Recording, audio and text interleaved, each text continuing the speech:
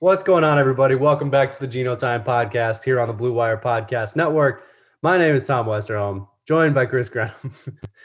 And Grenham, listen, it was a wild game tonight between the Celtics and the Bulls. Celtics had a 19-point lead, which they blew, and they lost 128 to 114, 39 to 11 in the fourth quarter, in which they, as pointed out by Adam Himmelsbach of the Globe, they did not have a defensive rebound. The Chicago Bulls missed 3 shots in the fourth quarter. And I think the craziest thing happened after the game in the post-game press conferences when, there were guys really calling each other out. And obviously, I think guys were calling each other out, guys were calling themselves out. And I think the most dramatic one was Al Horford when he said at the beginning of the fourth, I take some blame there because I just don't feel like I kind of brought the urgency. And I think, look, this team is imploding. He didn't bring the urgency, Grenham. It was Al Horford's fault.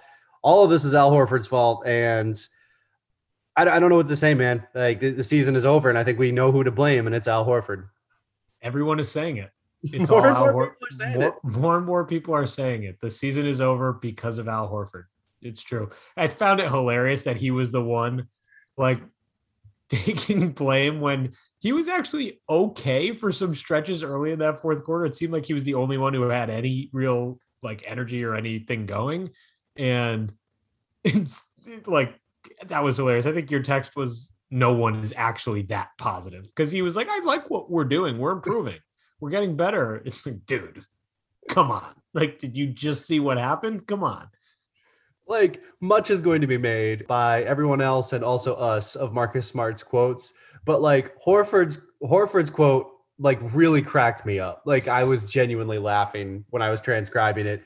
He at the end of his press conference, he says, that's kind of the thing. The game was encouraging in parts, but we have some work to do. I'm encouraged the way that we're trending. I do believe that we're going to get better, and we just have to stick with it. And I got to say, I have never seen a more perfect embodiment of the "this is fine" meme than that. Literally everything is the press conference room has been set on fire by Marcus Smart and it is burning down. And Al Horford is sitting at the table and saying, I do believe we're going to get better. We just have to stick with it. So Al Horford is encouraged by the way that the Celtics are trending.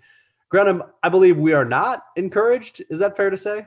Well, it's weird because I was encouraged for the majority of this game. I was telling you before we started recording, my game notes that I took throughout the game are a dramatic roller coaster. I wrote a take here.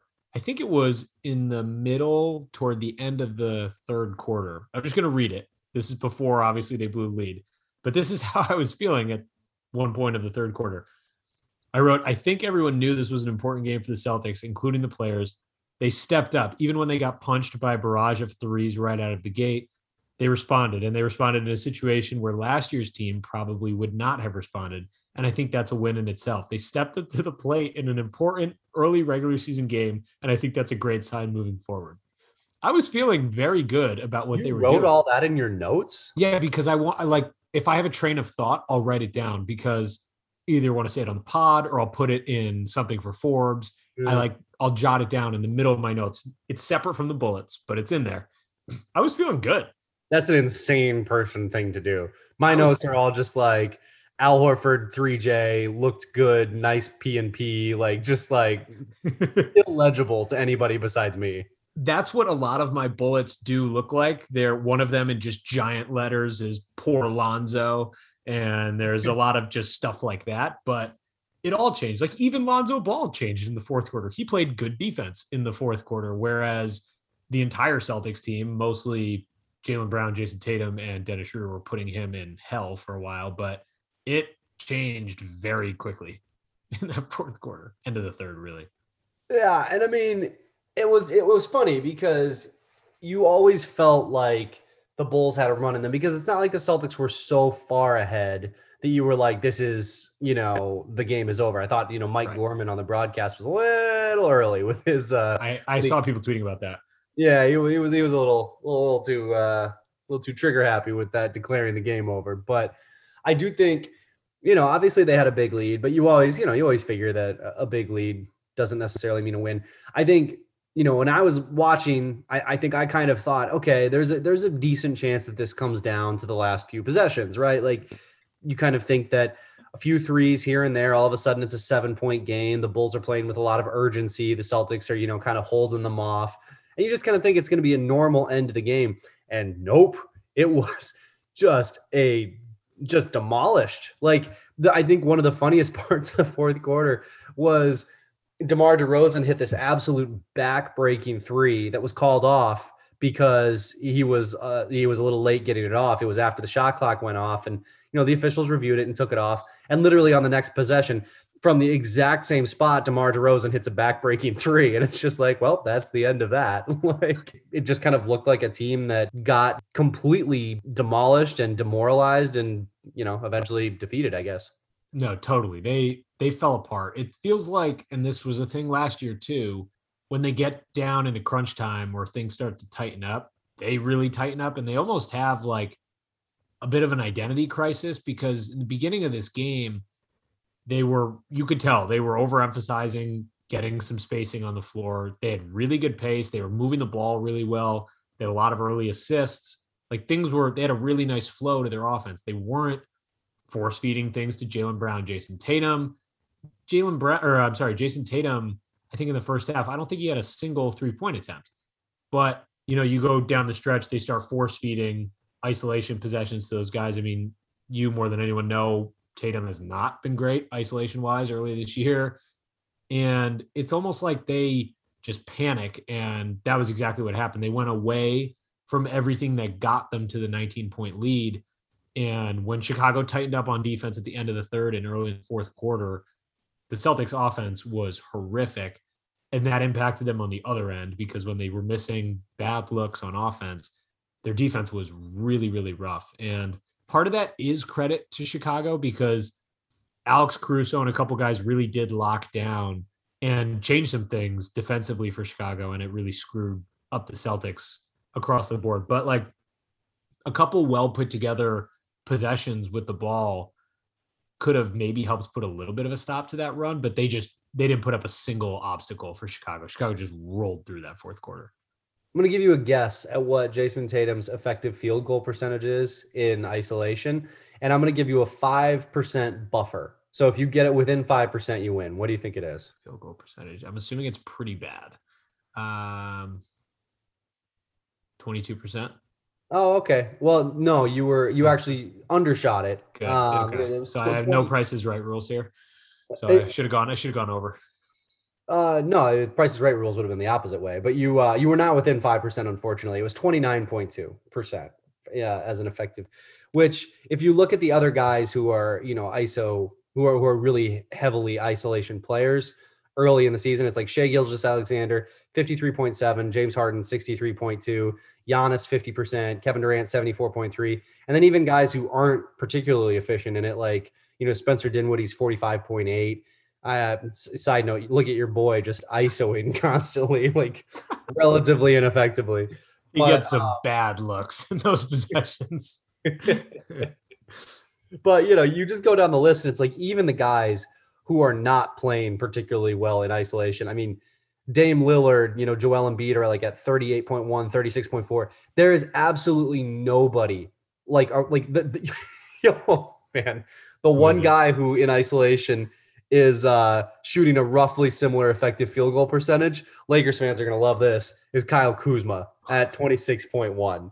So listen, we all gave, I believe it was Lakers Insider 16, a lot of crap for that Instagram graphic of Tatum and Kuzma next to each other, but in isolation, very comparable players this season. So yeah, who is laughing now? Certainly everybody. This is funny to everyone. Everyone is laughing with their hot girlfriends who were just off screen. So this is so funny. I mean, it's so odd to see the way we talked about it with B-Rob about the double OT loss to the Wizards.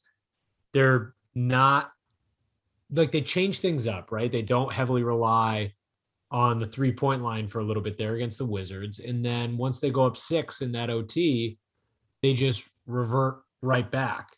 And they go, it's just bizarre. They are not very disciplined in crunch time in terms of sticking to what has gotten them there. And it's clear they really panic. I think everything Marcus Smart said was actually pretty accurate. I don't think it was all that crazy. We'll get into his comments, but I don't know, man. It was just a weird game because I really do think there were a lot of bright spots early on. I thought they did look pretty good, but Look, I mean, I wrote about it for Boston.com because, like, I do feel like nothing is more tempting, right, than to go complete, like, scorched earth early season overreaction. Nothing is more tempting than that. So if you want some genuine optimism, or not even optimism, I don't want to call it optimism because I'm not optimistic about this team. But if you want some, like, I guess sort of almost devil's advocate optimism at this point, Tatum is yet to find his footing, right? Like he's always been streaky, but he's just not going to shoot 27% from 3-point range for the entire season, right? That's just incredibly unlikely.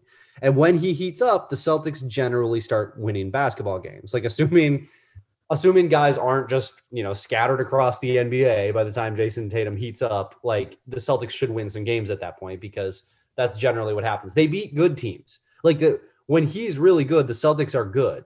So you have to assume that at some point, if Tatum kind of figures this out and gets himself together, they will win some games.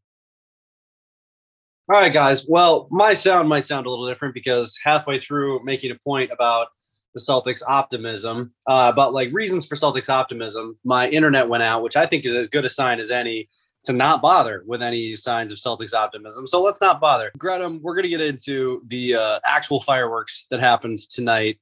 But before we do that, tell us a little bit about our friends over at Shades On. Yes, always want to shout out our friends at the Shades On Beer Company. They're the makers of the Geno Time Stout. Geno Time listeners know all about our friends over at Shades On. They make plenty of other great products outside of just the Geno Time Stout. But we're, of course, a little bit biased. But if you're a Celtics fan in Rhode Island, check out their beer garden and tasting room, which is down in West Kingston.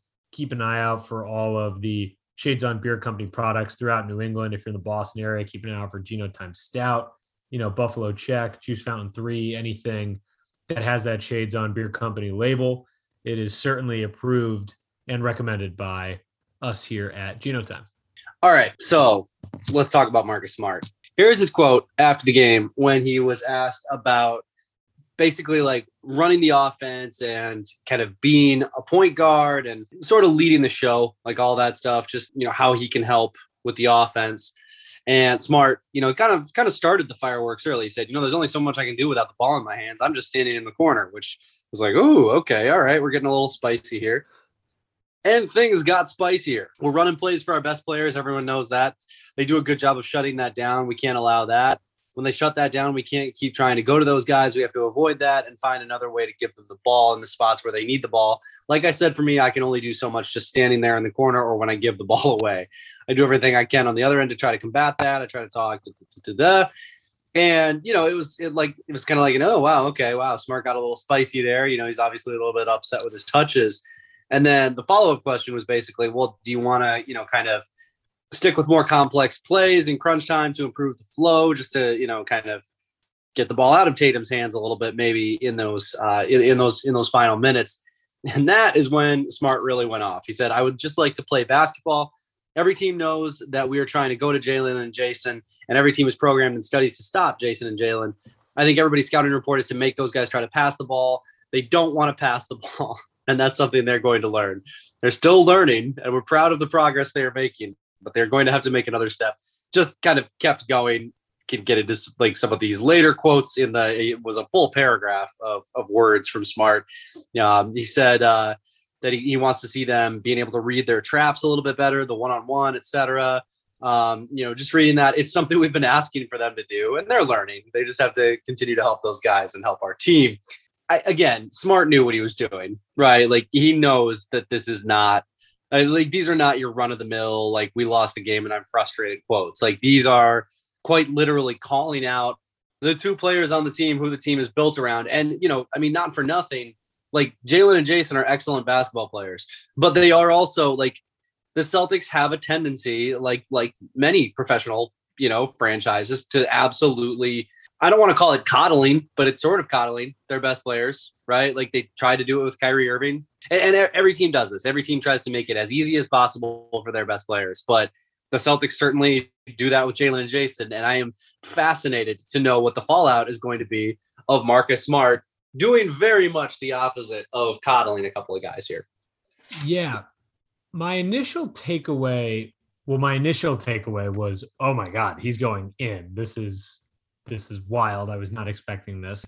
But one of my main takeaways was that nothing Marcus Smart said was incorrect or, wildly out of pocket or anything. I didn't think it was all that crazy. In my mind, maybe if you are going to have someone saying this kind of thing to the media, it might be better for like a coach like Ime Udoka to be saying it, someone other than Marcus Smart. I think that would probably be a better thing. Again, I don't think anything he said was that crazy, but it's probably not the greatest approach to have Marcus Smart bringing this to the media. I think that's probably not the greatest approach. That being said, yeah, I think you're right. There's a tendency among all professional sports teams to kind of coddle, just for lack of a better term, their stars. And the Celtics have had an issue with this over the last year-ish, where they don't really, like we were talking about before, they have kind of like that identity crisis down the stretch, and they turn to Jaylen and Jayson. And right now, with this current supporting cast and the players that Jaylen and Jayson are, they're not good enough to just be solely turned to and just here, take the ball and go do your thing. Like maybe against certain teams and in certain matchups, but for the most part, there has to be a better approach. So I do agree with Smart on a lot of things he said, but I just thought it was kind of fascinating that he seemed to be very transparent and didn't really mince words at all, Well, I mean, so few players in the NBA are actually that good. I mean, Right. You could make the case that nobody is, right? Like, Yeah. I think when you have this offense that down the stretch is so predicated, and it's crazy too, because it's not even predicated on Jaylen. It's literally exclusively predicated on Jayson Tatum. And Tatum has been disastrously bad so far this season. Like he had one really good game and 6 pretty mediocre ones. And again, that if Tatum is bad, the Celtics are likely going to lose a lot of games. Like he is so integral into literally everything they do on the offensive side. And I think, it's to Smart's point, if your entire offense is predicated on one player and that player is known to be kind of streaky and teams know to try to take that guy away, I just don't feel like that's a recipe for winning basketball. Now, to your point, again, I'm not sure that Smart is the guy to be doing that. Smart himself is not having a great season. And, not for nothing, there is a point guard on the roster who has looked a lot more like a successful point guard than Marcus Smart has. So it really is sort of this complicated series of things working into these quotes.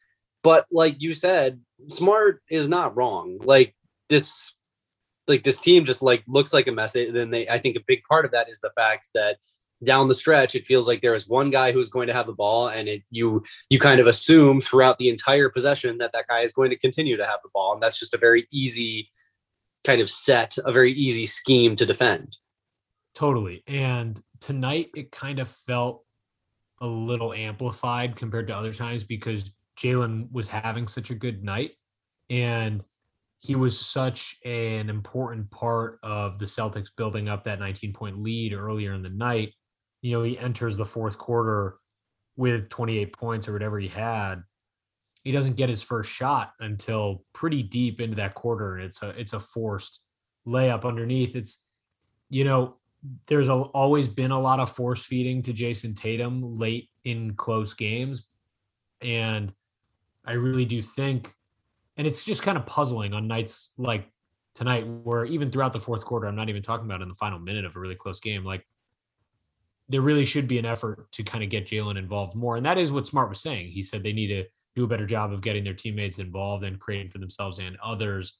And that includes Jayson getting Jaylen involved. And that's always been the conversation, right? How they can improve playing off of one another. But it felt like tonight that was really emphasized because there's no reason why he should have had just 2 shots in that fourth quarter when he was having such a great night. And he doesn't touch the ball really in a real scoring opportunity until deep into that fourth quarter. That just doesn't really make a whole lot of sense to me. And like Smart said, it's something they need to work on. It was just surprising to hear him say that, publicly to the media in the way that he did. I was not expecting that.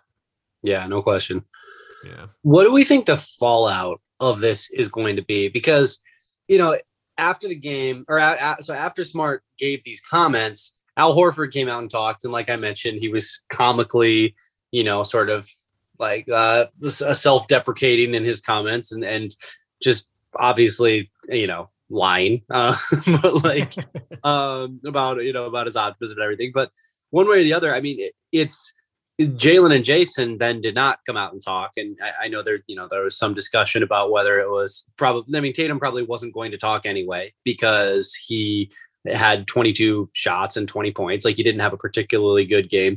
Jalen would have talked after a game like this, 99.9% of the time. Obviously he did not. It feels to me, it kind of feels like a failure on their part. And it's not, I'm not trying to do some kind of like media, like, oh, these guys owe us an explanation. I'm not trying to do that. I just think if Jalen comes out and talks tonight and, somebody asks him like, Smart says you guys have to do X, Y, and Z, then Jalen has a chance to be like, you know what, he's absolutely right. And he can brush it off and sort of like play it off like, we do need to be better. We do have to do X, Y, and Z. We understand, Marcus does a lot of good things for this team. He can say all of kind of these things to just kind of like, if he does all that really tamps down the story. There's probably less questions about it. Now there's going to be a million questions the next time that we talk to these guys, right? Like because it's going to be, well, we didn't get a chance to ask you last time because you guys didn't talk. And because of that, like, because there is this anticipation of what Jalen and Jason are going to say or what Ime is going to say, after, like, at the next practice, there's going to be another, day of concentrated media attention on Smart's comments. Like, all of a sudden this thing gets amplified even more because it didn't get addressed tonight. And I'm curious what the fallout of that is going to be, because again, it's not just like Marcus Smart did not call out the sixth man on the team. He did not call out, he called out the franchise. He called out the two players who are the entire franchise right now. Yeah. I mean, you're spot on. Jaylen Brown had an opportunity. He was scheduled to talk, and then Mark Murphy tweeted out that he declined to talk. Obviously, we didn't hear from him. He really had an opportunity to calm this whole thing down if he chose to do so. Maybe he was going to come out and say, screw Smart. Maybe he's the one messing up, whatever. Who knows what he would have said, but he had the opportunity to really calm things down. And you're right. Now the speculation continues to kind of rage on. The story doesn't go anywhere. And I think that's, in hindsight, easy for us to say, kind of a missed opportunity for him to calm it all down. But who knows? Maybe it is kind of a touchy topic right now in the locker room, and he doesn't know how to approach it and stuff like that. Who knows? I certainly don't. I've never been under the impression that these guys owe us anything. It's not like a matter of he needs to talk to the media because he, that was the plan, and that doesn't matter. But I do think it was kind of a missed opportunity for him to kind of calm this story down, but we don't really know what's going on behind the scenes. And here I am again, speculating, which we wouldn't be doing if we did hear from him. So I thought that was interesting. It only added a little gas to the fire, which there is plenty of. And I'll be curious to see. Right now, I don't think we know if they're going to practice on Tuesday, but game Wednesday, and we'll hear from them at some point soon. But either way, kind of a fascinating thing that we didn't hear from either of those guys after Smart. Just to close out me sounding like a whiny member of the media, it's like, but now things, okay, if you don't practice tomorrow, and I would guess that they probably won't, like if they don't practice tomorrow, now all of a sudden, you're getting into Wednesday, you're getting into the Magic game. And I'm sorry, this Magic game, like, I know it's early in the season, but if you lose this one, like, I don't know how many more worst losses of the season you can have before you start being like, maybe this thing is doomed before it starts. Again, you feel kind of silly saying that this early in the season, but at this point, they've lost twice to the Wizards, twice in a row. It's like, if you lose once to the Wizards, fine, as long as you take one of those games, but you didn't. And I'm not saying that in like a derogatory way toward the Wizards. Maybe the Wizards are just better than the Celtics at this point. Like, that's the type of thing that you have to start wondering when you lose back-to-back games. I still think that's insane when you look at the personnel of these two teams. But hey, here we are. And, there's like several like understandable losses, I guess. There's like the Knicks loss was understandable at the beginning of the season. The Bulls loss would be understandable if you didn't know what happened. But it's like at some point it stops being panic and it starts being like, realistic. And you start to, again, I know we talked about this last episode, but you start to look ahead at the rest of November. You look ahead at kind of the brutal start to December, and you're just like, good Lord, is this team going to be in like 13th by the time that, January rolls around? Like, they look terrible. I don't know, man. it could get worse. I mean, you were talking about it on our last episode about how there's a stretch of this schedule that runs up until about the new year that's pretty rough. There's a couple tough stretches in there, and this coming game against the Magic, these are the kind of games that you really need. Like you said, the Bulls game, understandable loss, just because now, we know what happened. It changes the dynamic of that loss, but like, you drop one to the Magic, these are games that you desperately need to win, because otherwise you're just going to bury yourself in a hole later on. And yep, they could end up there if things keep going south relatively quickly. They absolutely could. And, again, this kind of is where I come back to with Smart too, where I'm just like, the Celtics aren't going to tear down their team. Like, they're not going to like trade Jalen and Jason, I don't think midseason, barring like a true like trade demand, like, get me out of here right this second, which I don't think is coming from either of those guys. If we kind of know anything about them, but it does kind of make you wonder, like, at what point the Celtics have to start looking at certain moves, right? Like, and I think the logical guy that you kind of look at is Smart. He has seemed unhappy all season. They have a replacement on the roster for him. It's not like if they trade him, they're like, what do we do about point guard? Well, there's Dennis Schroeder's right there. And he's clearly looks like a starting caliber point guard, and they've got some backups and stuff like that. So, I think especially as like the conversation about his comments heats up, like it's going to be noisy. Like it's going to be, the Celtics have managed to, Ben Simmons should send the Celtics a fruit basket, because one way or the other, like, this is a mess. You and I were talking during the game. They couldn't even tank when there's a good guy at the top of the draft. Like, they're just looking at Chet Holmgren and being like, oh well, guess skinny tall dude. Yeah, come on over. Hey, I would love to, go deep onto some draft pods later on in the year. I'm not opposed, but it is messy is the right way to put it. And we were preaching for a tank last year. I'll start right now. Let's reach for a tank. Let's do it up. Let's do it up. I just can't believe how quickly they reverted away from what got them to a 19-point lead tonight. That still blows my mind watching how quickly that happened. We don't need to get into it again, but it was so wild to watch. Scalabrine had a good point on the broadcast. He said, like, it just kind of felt like there were a couple of turnovers in the third quarter, and you just started to be like, okay. And I think after those turnovers, the Celtics got a couple of buckets. Like, they sort of got their feet back under them. But those two turnovers kind of felt like the moment when Chicago was like, oh, okay. I think if we take a couple, throw a couple haymakers here, this might be a team that might not have its guard up. And sure enough, they didn't. The haymakers connected, and all of a sudden the Celtics are just, kind of stumbling backward. And Ime talked about the fact that they just relaxed, and he said they got a little cute. How do you relax against a team that came out that hot right in the first quarter? They had that burst of threes. You know how quickly they can score. You have to know a 19-point lead is not close against that particular offense, but I don't know. They got very relaxed.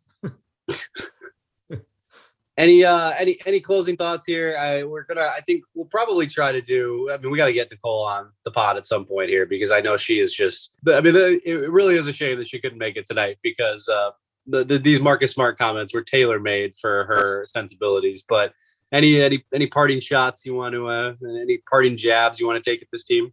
They really were. There is one parting jab that I do want to take at this team, and I was going to take even if they ended up winning this game by 19 points.